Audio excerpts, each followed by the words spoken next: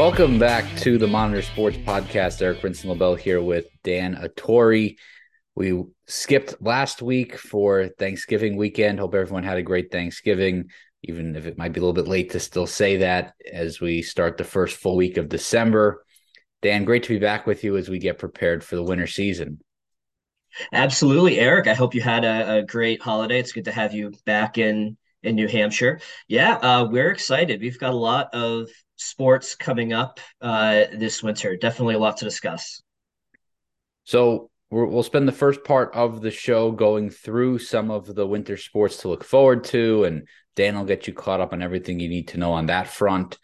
The second half of the show, I talked with Kyle Schofield, who is the head of recruiting and retaining of referees for the New Hampshire Football Officials Association. Kyle himself is a football official, and he'll talk a little bit about some of the challenges that high school officials across all sports are having now because of significant shortages. And this isn't a super new issue, but I'm going to have a story that is supposed to be in Tuesday's paper about the referee shortage at the high school level and the challenges that it is causing for high school athletics. So Kyle will fill you in on a lot of what you need to know about that. A little change of pace as we're kind of between seasons. Thought it'd be a good idea to get a different voice beyond just a coach or athletic director on the podcast. So looking forward to everyone getting a chance to hear that. But first, Dan, winter sports are officially underway. Friday marked the beginning of the Division IV basketball season, and I know you got a firsthand look at Concord Christian getting its season underway. Yes, yeah. So it's a very slow rollout to the winter season. Um, which the fall season, everything with the exception of golf starting a little early and football starting the weekend after Labor Day, pretty much everything starts at the same time, ends around the same time. The spring season is wild because everything is starting at the same time in March, late March, and then everything has to be done early June because school is ending for the year. But the winter season is very spread out. We had events, as you say, start Friday night with Division Four basketball, and then we'll have some sports that are going to be done.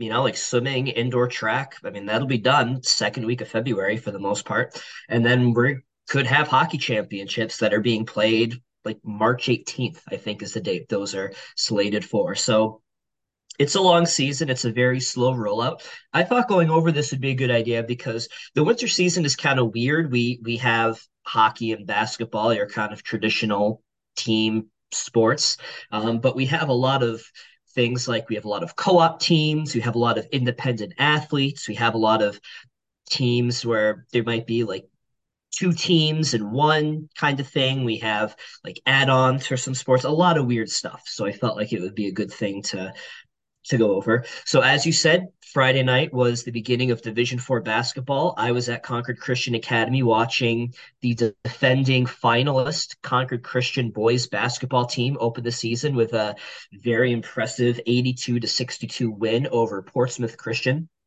It is nice that the basketball seasons are staggered by division, so Division Four has kind of its own week to have some games in before everything else starts. So that was a great game. I had spoken to the Concord Christian boys coach, Eric Heiser, for the D4 basketball preview. And Concord Christian very strong last year and missing a couple of key players, including last year's Division Four Player of the Year, Isaac Jarvis, due to graduation, but should still be a strong team again this year. And that was a very fun game to watch. That game story is online and was in print today. I believe. So Division Four hoops started. Saturday bowling started. Eric, we have varsity bowling in the state of New Hampshire. I know we're not the only sport to have it, although I did not know until just now that you are familiar with varsity bowling due to your high school in New York having it. Yeah, my sister is actually on the bowling team. You thought bowling would be unique, but actually it's not. My sister was a big bowling. We honestly made fun of her when she first tried out for it, but she turned out to be really good. So she could bowl. I don't know what, maybe it's in the 160s, 170s. Oh Uh, wow. so way better than me. I don't think I could even crack 100, but I think that's certainly better than anything I've ever bowled. We only have two teams in our coverage area that do it: Hillsborough Deering and Co-Brown. So not teams that are especially close to us, and they do not bowl at any venues in our immediate area. There's maybe I think four venues across the state that host NHIAA varsity bowling, but not Boutwells and Concord, nothing like that. We don't usually get the results in just because the NHIAA usually doesn't post them in a very timely manner, and the way the results are, they're sort of hard to organize. Like there's Baker points, and then there's I think called standard points. Maybe I don't know if might be a different scoring system than what New York used. But anyway, we do have bowling, and we'll certainly get the championship results in there when that happens later on in the year. So bowling is underway. Monday we have our first swim meet of the season. We have Bo and Bishop Brady that are competing in a swim meet hosted by Bedford. So those will be the beginning of swim results. I think mid-December, when the Concord YMCA hosts a swim meet with all local teams. That will probably be a preview for our swim season, if you will. But we will have some swim results starting coming in on Monday. Wednesday is the beginning of wrestling. Eric, are you familiar with wrestling? Are you a fan of or swimming? Two sort of not your traditional team sports. I always love watching the swimming during the Summer Olympics. That's usually my favorite, as for a lot of people, I think, favorite event to watch. So I am looking forward to that. Wrestling, I've never really covered. I actually have written for the Monitor a story about the new Bow wrestling coach, Bill Chavanel, and I'm working on another wrestling story right now. I also, at a different publication I interned for, wrote about an Olympic wrestler and got to talk to her briefly. But it is a very niche sport, as you and I both know, but it is a very intense sport. I mean, these wrestlers really take what they do very seriously, and they are in incredible physical shape because you have to be in order to be good at that sport. So it's not a sport I have a lot of familiarity with, but it's one that I've never attempted and never want to attempt. Yeah, it was not my sport either, growing up, but dual meets and tri meets start on Wednesday. So usually every week a team will have two matches. They'll have a midweek dual match. Maybe there's three teams if they're smaller teams, and then usually a tournament on the weekends. Wrestling previews are the next thing to come up. I spoke with Concord High head coach Ham Munnell, who's been with the Tide for 28 years, and he talked a lot about how they have a lot of their infrastructure back. They've rebuilt their youth program, a lot of the summer clinics and spring tournaments that they've been able to do in past years that were really key for the program that were not able to run because of COVID are back, and so that has already seen an increase in numbers at least at the underclassmen level. So we'll have some wrestling results start to come in this week. Previews will probably be the next preview that you see out. Maybe Tuesday will be the wrestling previews, and then Friday night Division 3 basketball is here. Have spoken with the Concord Christian girls basketball coach and the Kearsarge boys basketball coach. Concord Christian, the defending Division 4 champions, ran the table, perfect 20-0 season, and they are now moving up a division, so they will be opening their Division 3 schedule on Friday, as will all of our other Division 3 teams. So that's coming up on Friday night. Also coming up on the 12th, so Eric, we've talked about some of our traditional sports. We've talked about some of our individual sports. Gymnastics, we do not have any gymnastics teams, but we do have independent athletes. So starting on the 12th, we will have maybe one or two athletes from not all, but some of our schools competing in gymnastics meets throughout the year. We will have some coverage of the championships. We get those results in. We probably will not get in individual meets along the way, but we'll definitely have something on the championships. We usually have some individuals from our area do well in that. So that is something that will be starting. Also on the 12th, we have our first hockey game of the season. We have bow hockey starting on December 12th. We have the Brady girls starting on December 13th, and on the 14th, everyone else. So, week and a half hockey in the books. Definitely a very popular sport up here, something that in New Hampshire people take very seriously at several levels. Eric, I know we've spoken about this. You are a big winter sports guy. I believe hockey and basketball definitely up there with your favorite sports, if I remember correctly. That is correct. Always been a big hockey fan, but hockey was not huge at my high school growing up. We had, I think, a co-op team with one of the other towns, but because there's no rink at the high school, it's not very easy to go to the games and whatever. So I never got to experience that. So I am looking forward to covering hockey, especially I've heard a lot of great things about some of the players around here and a lot of them trying to play in college. So definitely looking forward to writing some stories about that. Yeah, Concord High, three-time defending champions if you count the co-championship year in COVID in 2020. But three-time defending champions, I believe, and they look very strong. They have last year's Player of the Year. I believe last year's Player of the Year, Brooks Craig, is returning. He has stayed at Concord High for his senior year. I believe he is suiting up. So should be some great hockey, certainly Concord boys hockey headlining the teams in our area. And then December 13th, Division One and Division Two hoops underway. So we'll have some coverage on that. As Concord High, especially two brand new coaches. Tim Latora, who really helped rebuild the girls program, is now going to be starting at the boys. And then we have a new coach for the Concord High girls team, filling in Coach Latora's spot. So definitely some stuff on that. That'll be coming your way sometime this month. And then indoor track.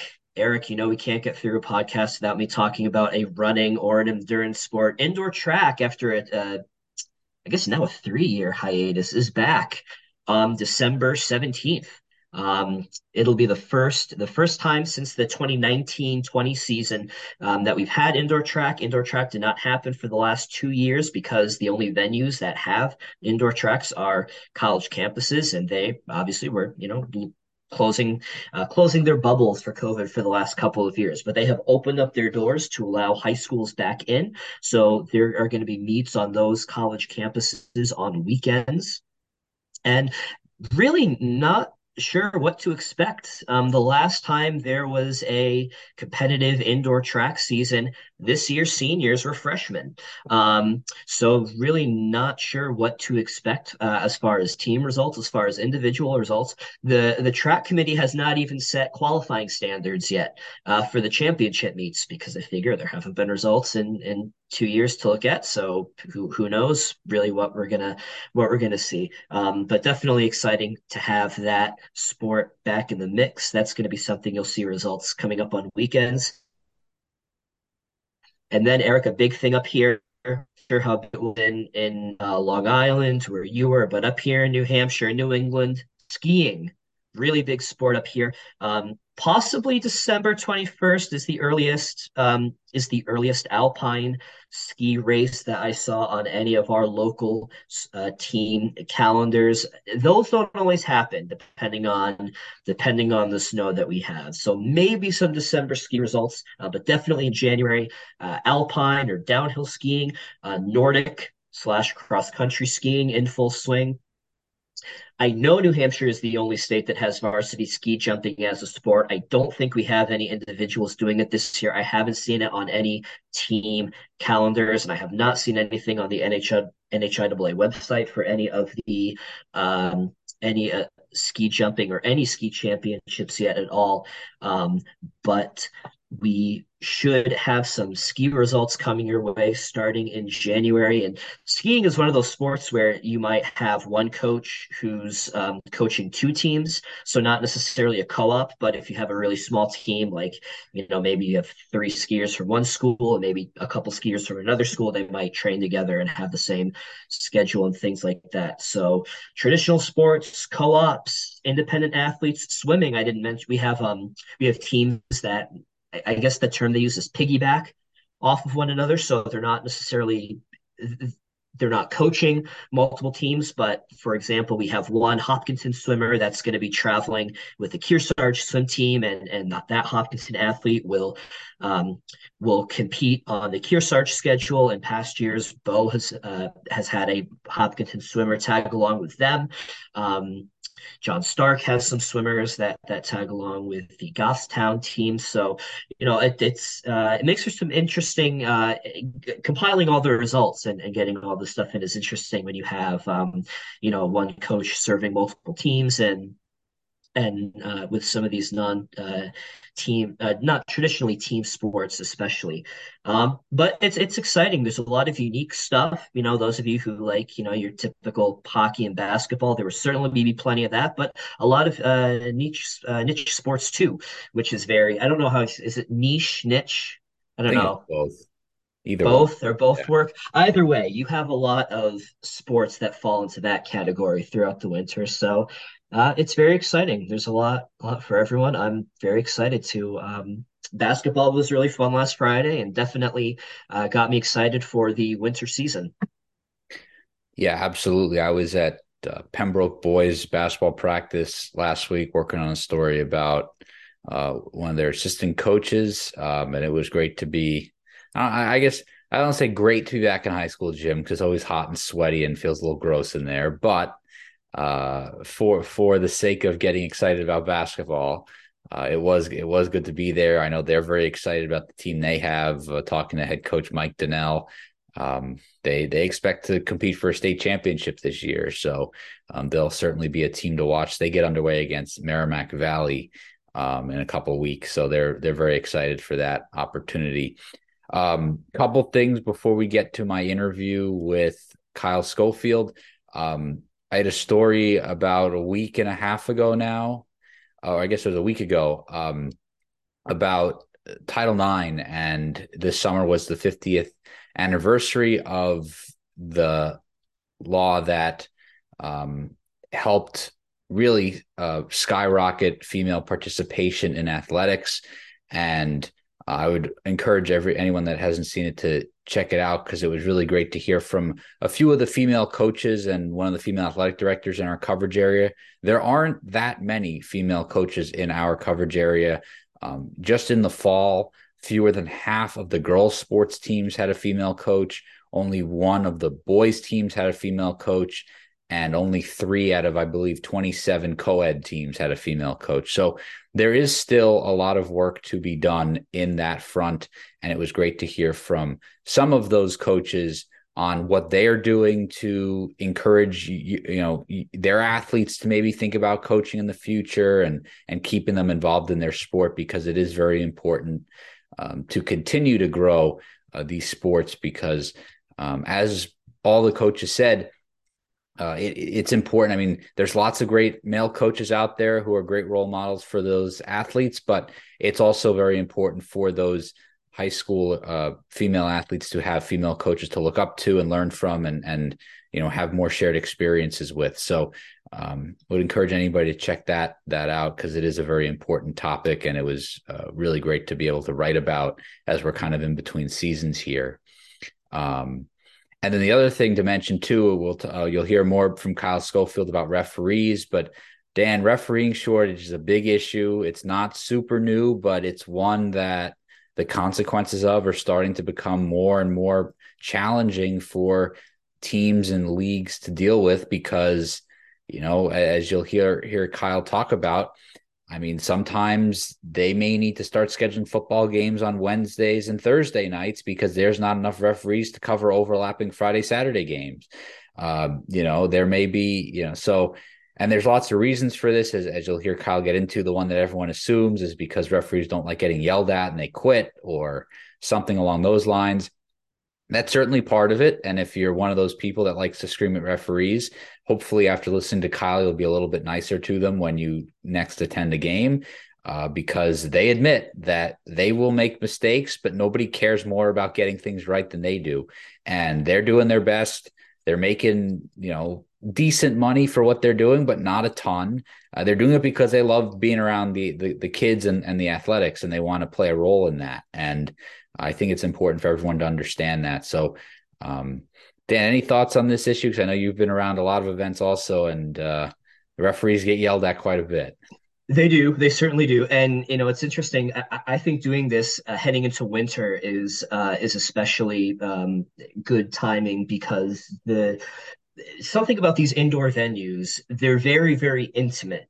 Basketball, you're right there. I'm watching a basketball game Friday night. I'm, mere feet behind the bench, the coaches and the athletes. And on the other side where all the fans are, they're very close to the floor. And talking to basketball players, that's something that a lot of them like about the sport is everyone is right there. You're very close. It does create a great atmosphere. But that also means that the refs are closer to that atmosphere as well. And with these indoor venues, with everyone close together, it can get not necessarily more intense than would with an outdoor sport, but you hear it more Yeah.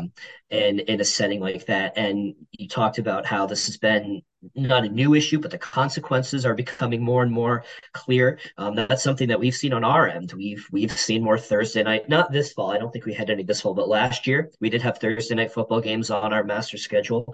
I covered a playoff football game at 10 a.m. because that crew was in Bow for a 10 a.m. game, and then they had to be in Pelham, maybe 45 minutes, an hour away for 3 o'clock. So those refs were wrapping up a game at 12:30, maybe packed up by 1, and then they're getting right down the road south for another game that's starting less than 2 hours from then. So it's definitely something that we're seeing the consequences of from a logistical perspective. And as you say, we talk to a lot of athletic directors, we talk to a lot of coaches and athletes. We do not talk to a lot of referees, and I think it's good to things like this are important, so they're less anonymous figures, and the person behind the I don't know, the whistle, if you will, become more obvious. And I've been thinking about this a lot, Eric, because I have been watching the World Cup a lot over the last couple of weeks. Huge soccer fan. I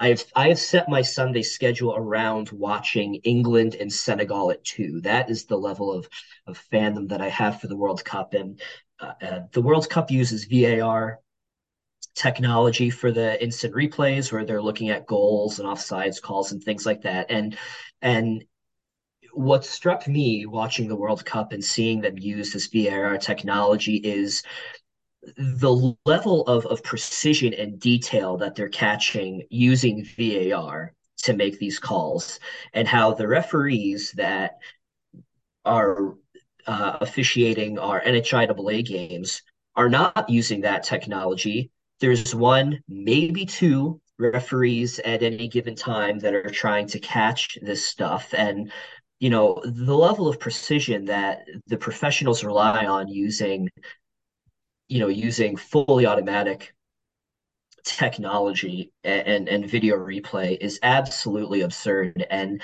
to think that we're going to have one individual with their own two eyes trying to keep a sense of multiple things at a time, to assume they're going to have that same level of precision and expect have the same expectations of those referees as you would for a referee at any other level is really absurd. And you look at offsides in soccer and like, well, how can you expect a referee to see where a player is that's running downfield and the player kicking the ball at the same time? Like, the fact that we expect referees to do this which is kind of like, I don't know, not physically impossible, but physically improbable. Like is kind of, insane to me. In basketball, there's a lot of contact and you're trying to keep an eye on multiple things. In hockey, same thing. You're following the puck. There's things happening, elsewhere on the ice. So that's really struck me watching the World Cup. Just, how it's you can still get it wrong,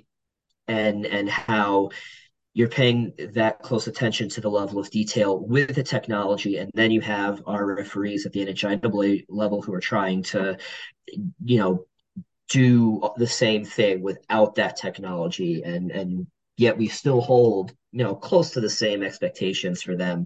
It's kind of astounding to me when I started thinking about it. So I'm very happy. Big thanks to Kyle for agreeing to do this interview. I this was not my task, so I don't know how difficult it was. I don't know if it would be easy to get referees and officials to chat about this stuff, Oh, they love it. openly and on record. They So it love was talking not. about Oh, it. they do. Oh, good. Yeah. Well, look, I'm glad that you're giving them the opportunity to do so, because I think it's a very, very it's a reported story, but an underreported story at the same time, and it's good to hear officials talk about it from their own perspective with their own experience. So. Yeah, absolutely. So let's get to my interview with Kyle Schofield.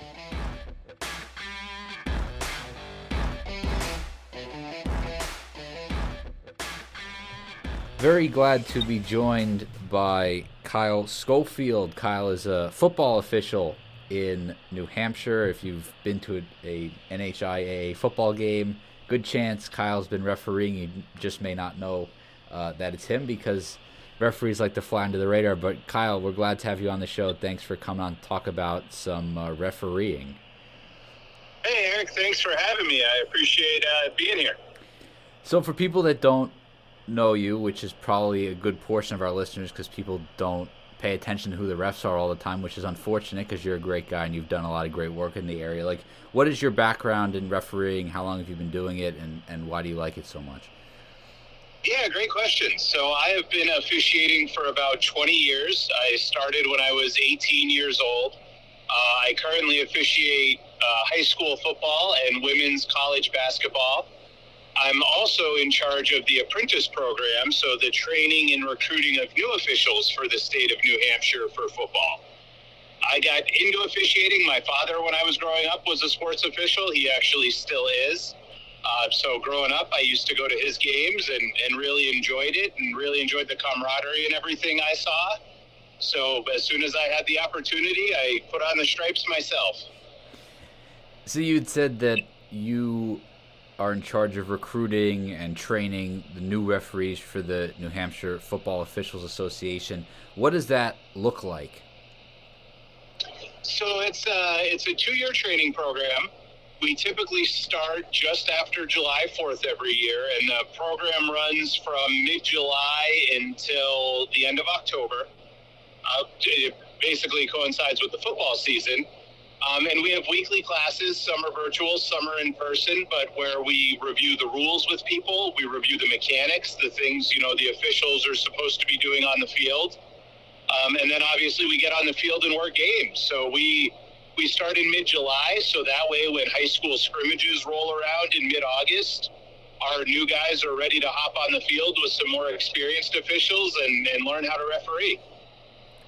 Well, one of the reasons, and really the main reason that I wanted to have you on the podcast was because hopefully by the time this podcast is released, my story about the referee shortage in the state of New Hampshire is out as well, and that's an issue that you and referees across all sports have been dealing with for several years now. Can you just talk about what that's looked like and how that's impacted your ability to do your job? Yeah, so this is not a New Hampshire specific problem. It's not a football specific problem. This is really a nationwide problem in all sports. Sports officials, the average age is getting older. I know as people go to games and they look at the guys on the field or on the court, the average age in New Hampshire for a high school official is late 50s, early 60s in most sports. And guys are retiring and not enough young people are interested and are signing up and joining us. And there's a variety of reasons for that. Some of it has to do with pay not increasing at the same rate as other industries, especially when we have inflation like we do these days. And some of it is just, who wants to go out there and get on a football field or a basketball court or a baseball diamond and get screamed at by parents and coaches and players for 2 hours? It's not a very appealing value proposition. Can you talk, I mean, obviously, and when I interviewed you for the story, we discussed this, everyone always wants to make the ref shortage only cause be because parents are nuts and coaches are screaming at officials from start to finish and crazy stuff is happening. And you've experienced some of that, but that's not, from your experience, the main driver of why older guys are retiring and maybe younger people are hesitant to join, right? Yeah, I think there's a variety of issues. That's certainly one of them, but that's not, in my opinion, that's not the only issue. In my experience, especially, and I'm very fortunate, I only officiate high school and college games. In my experience, the younger the athletes are, the younger the kids are, the worse the parents are specifically. My personal theory on that is when, little Jimmy is 8 years old and the best quarterback on the football team, his parents think they're looking at the next Tom Brady. But after little Jimmy starts playing high school football and his parents realize that, yeah, he was an exceptional 8-year-old, but there's 100 other kids in the state who are just as good as him, their opinion of him changes a little, and their expectations come back to earth, and they realize, hey, he might be a great high school athlete, but even getting to the college level is difficult, much less making the pros. So that's why I think, the attitudes are worse the younger the kids are. But back to your question, the abuse is one thing, but you really don't experience the abuse until you officiate. So occasionally people do leave because of that. Our biggest problem is just age. Young people aren't getting involved like they used to. We need college kids getting involved. We need people getting involved before they have a family. Because it's really tough when you have, a family at home, you have a couple young kids to say, 2 or 3 nights this week, I'm going to be out, and instead of having dinner with my kids and putting my kids to bed, I'm going to go officiate. It's a lot easier when you start before you have the kids, so then everybody's on the same page going into it. And it's something you enjoy. I mean, at the end of the day, the money is not bad, especially at the college money level. The money's great, but at the high school level, we get paid $90 or $100 to go referee a high school football game. It's not a bad check for going out there for a couple hours and staying involved with the game and having a good time. But the real thing is the camaraderie with the other officials, and it's a lot of fun. And you can't experience that unless you do it. So people aren't getting out there, aren't experiencing that, and just aren't signing up. I mean, this year we only had, I think, 15 new people, which was great. It was our best year in a long time as far as new football officials. But when we're losing 10 a year and we're already 40 short, 15 new people is not cutting it. We need 20 new people every year at the moment to just keep up and get back to where we need to be. What happens when you guys have this shortage of officials? How does that impact, whether it's scheduling or maybe just the effectiveness of the officials during games? Yeah, so it impacts a couple things. A, scheduling. I mean, we've had to tell high schools, not for varsity games yet, but for JV games or junior high games, hey, you can't play that night. You want to play Thursday or whatever, we don't have the officials for that. You can play, Saturday at 2 or whatever the time is, but we've had to have games moved just because we couldn't cover them. The other issue we've had is, 2 years ago, I don't believe it happened this year, but high school football playoffs, we had guys working double headers on a Saturday for playoff games. So, my crew, we had a 1 o'clock game at one site, and then half the guys had a 5 o'clock game at another site. So this was, Division I football playoffs, and that afternoon or the evening game, those guys have already worked a full game that day. And we gave them a great game. We covered what we needed to cover, but if I'm a coach, that's not what I want to see. The same if when we're moving JV games and freshman games around, now you have guys working football games 5 nights a week. and fatigue comes into it, both physical and mental. And it's tough to be sharp on a Friday night for the big varsity game when you've worked JV or freshman games Monday, Tuesday, Wednesday, Thursday. Yeah, I'm glad you mentioned that, because I think it's important for people to understand that, yes, there is a reasonable expectation among coaches and parents and players that the officiating will be, there's a standard that's expected. But at the same time, when you guys are out there doing, as you said, 5 games a week or 2 games in a day, like, these are people, and this is not, automatic stuff. It requires a lot of focus and concentration, and it may lead to some things getting missed or just, suboptimal officiating because you guys are just worn down. And nobody holds officials to a higher standard than we hold ourselves to. And we're not perfect. I've been officiating 20 years. I've never had a perfect game. But every Saturday morning after a Friday night football game, I'm sitting having breakfast with the kids on my iPad, watching film from the game the night before to review plays, to review stuff I think I might have missed, to review my positioning, to review my mechanics. And, by 10 o'clock Saturday morning, there's emails that have got out. There's text messages. I'll send other guys plays. They'll send me plays. We're critiquing each other, and we're constantly trying to improve. So we know better than anybody what working that, doubleheader feels like, or, working, this is when you count youth games, some guys, it could be their 8th football game this week. And they know what that feels like and how that affects them. And we truly hold ourselves to a higher standard than anyone does. So I want to get back to what we were talking about before, with just the issues that you and officials that for every sport have had issues with recruiting younger people to become referees. How has your organization approached addressing that issue and maybe trying to make it more appealing to younger people? Yeah, so we've gone out, and I personally try to talk to a lot of media. I try to get on WMUR right around our prime recruiting time in May and June, as well as the beginning of the football season. I try to, we talk to the newspapers. We try to do some social media campaigns. And the other big thing we do is, when teams scrimmage before the year, when they have either scrimmages with other teams or against themselves, and we provide officials for that, I try to talk to the teams after and get them together and say, hey, guys, you're playing football now. That's great.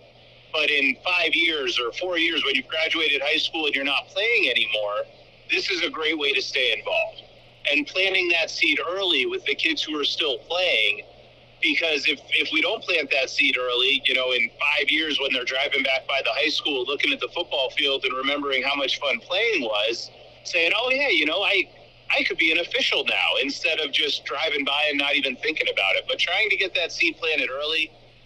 Next spring, I'm going to talk to a number of college intramural programs to try to get young people involved. But we love people of all ages. We love new officials, period. But our prime people we want to talk to are, people under 25, and getting them involved young so they can do this for the next 40 years.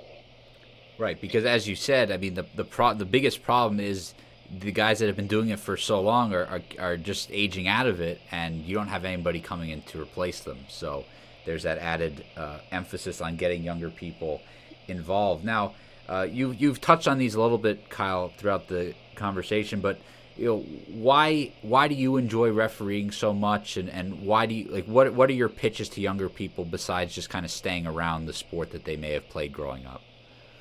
Yeah, so I love sports. I love being involved with sports. So that's a huge plus for me. Unfortunately, I was not blessed with a lot of natural athletic talent. So, playing in college or professionally was not in the cards. So this is a good way to still stay involved. In my late 30s now, I'm still involved with sports on a daily basis. The camaraderie, the group of guys we work with is amazing. You meet people from all walks of life doing all different things. And there's a ton of communication during the season, during the off season, going out after games, having dinner together and talking about the game, talking about what we could improve on. It's a great way to make some extra cash, especially at the college level and the higher levels, it pays well. But even high school, if you're in your early 20s, starting out your career, and you can make an extra $300, $400, $500 a week officiating football games during the football season, that's great. So that helps. Staying involved, giving back to the community. And the other thing that's tough to quantify for people that haven't done it is the skills you pick up officiating, relate back to the real world and my real job as well, because I'm dealing with conflict resolution. I'm dealing with decision making. I'm dealing with all those things on the court or on the field that translate and help me out in real life in my real job. The last thing I wanted to ask is just, we've talked about how ref abuse is an issue, and maybe in New Hampshire it's not as prevalent as in other parts of the country. But I imagine that this level of outreach that you and your colleagues have attempted with the current players maybe has helped bridge the divide between the teams and the officiating. Is that a fair assessment? I would like to think it has, but I have something I remind myself and the people I'm officiating with before every game is football coaches, basketball coaches, by and large, are great people. But as soon as that ball's kicked off or thrown up to start a basketball game, they suffer from 2.5 hours of temporary insanity, and I can't hold anything they do against them. It's helped a little, and as the players realize we're real people, I like to think it helps. But during a game, during a competition, people sometimes forget those things, but that's okay. And how does that get discussed when you're training new officials on, in terms of just how to mentally prepare for that type of stuff and how to handle it when it comes up? So it's funny. One of my favorite things to do when we're training new football officials is I'll play the part of a coach. And we always try to, acknowledge coaches and respond to them, because the worst thing you can do is ignore them. Because if you ignore someone who's already angry, that's certainly not going to calm them down. But we coach them through some responses they can have, some things they can say, because most of the time, and if you miss something, it's okay to tell a coach, coach, you're right. I missed that. I was out of position, or I didn't see that, or I was looking somewhere else. And typically, if you acknowledge that with a coach, they can move on, because they just want to know you heard them and you've understood their complaint or their point of view. And we're human. We're going to miss stuff. And acknowledging that can go a long way in moving on to the next play, because if a coach is yelling at you and a play's going on, they need to worry about coaching too. They need to get back to the game just as much as we do. So very rarely do they want to stay, engaged in a lengthy conversation instead of coaching their team. Kyle, anything else that you want to add about refereeing in New Hampshire, how people can get involved, anything else? Yeah, so if they're interested in officiating football, they can go to our website, nhfoa.net. And there's a link that says Become an Official they can click on, and that'll put them in contact with me. On the NHIAA website, they actually have contacts for officiating for every sport. So you can certainly, reach out if you're interested in baseball or softball or track. It's every official needs sports officials. Or every sport needs officials. So you can reach out that way. And I can't stress enough how much fun it is, how great it is to stay involved, and all the wonderful things I get out of it that I know all my fellow officials do as well. Once we get somebody out on the field, they stick around. It's just a challenge of getting them out there. All right, Kyle Schofield, thank you so much for joining the podcast. It was great to talk about refereeing, and maybe people who our vast audience will be a little bit kinder next time they see you out on the football field. Hey, thank you for having me. It was great speaking to you. And yeah, if everyone was a little nicer, we would always appreciate it.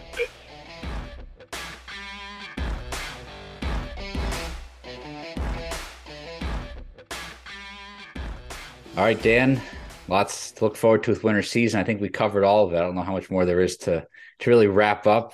We got all those sports that Dan mentioned before coming up, so we're certainly very excited to bring that to you.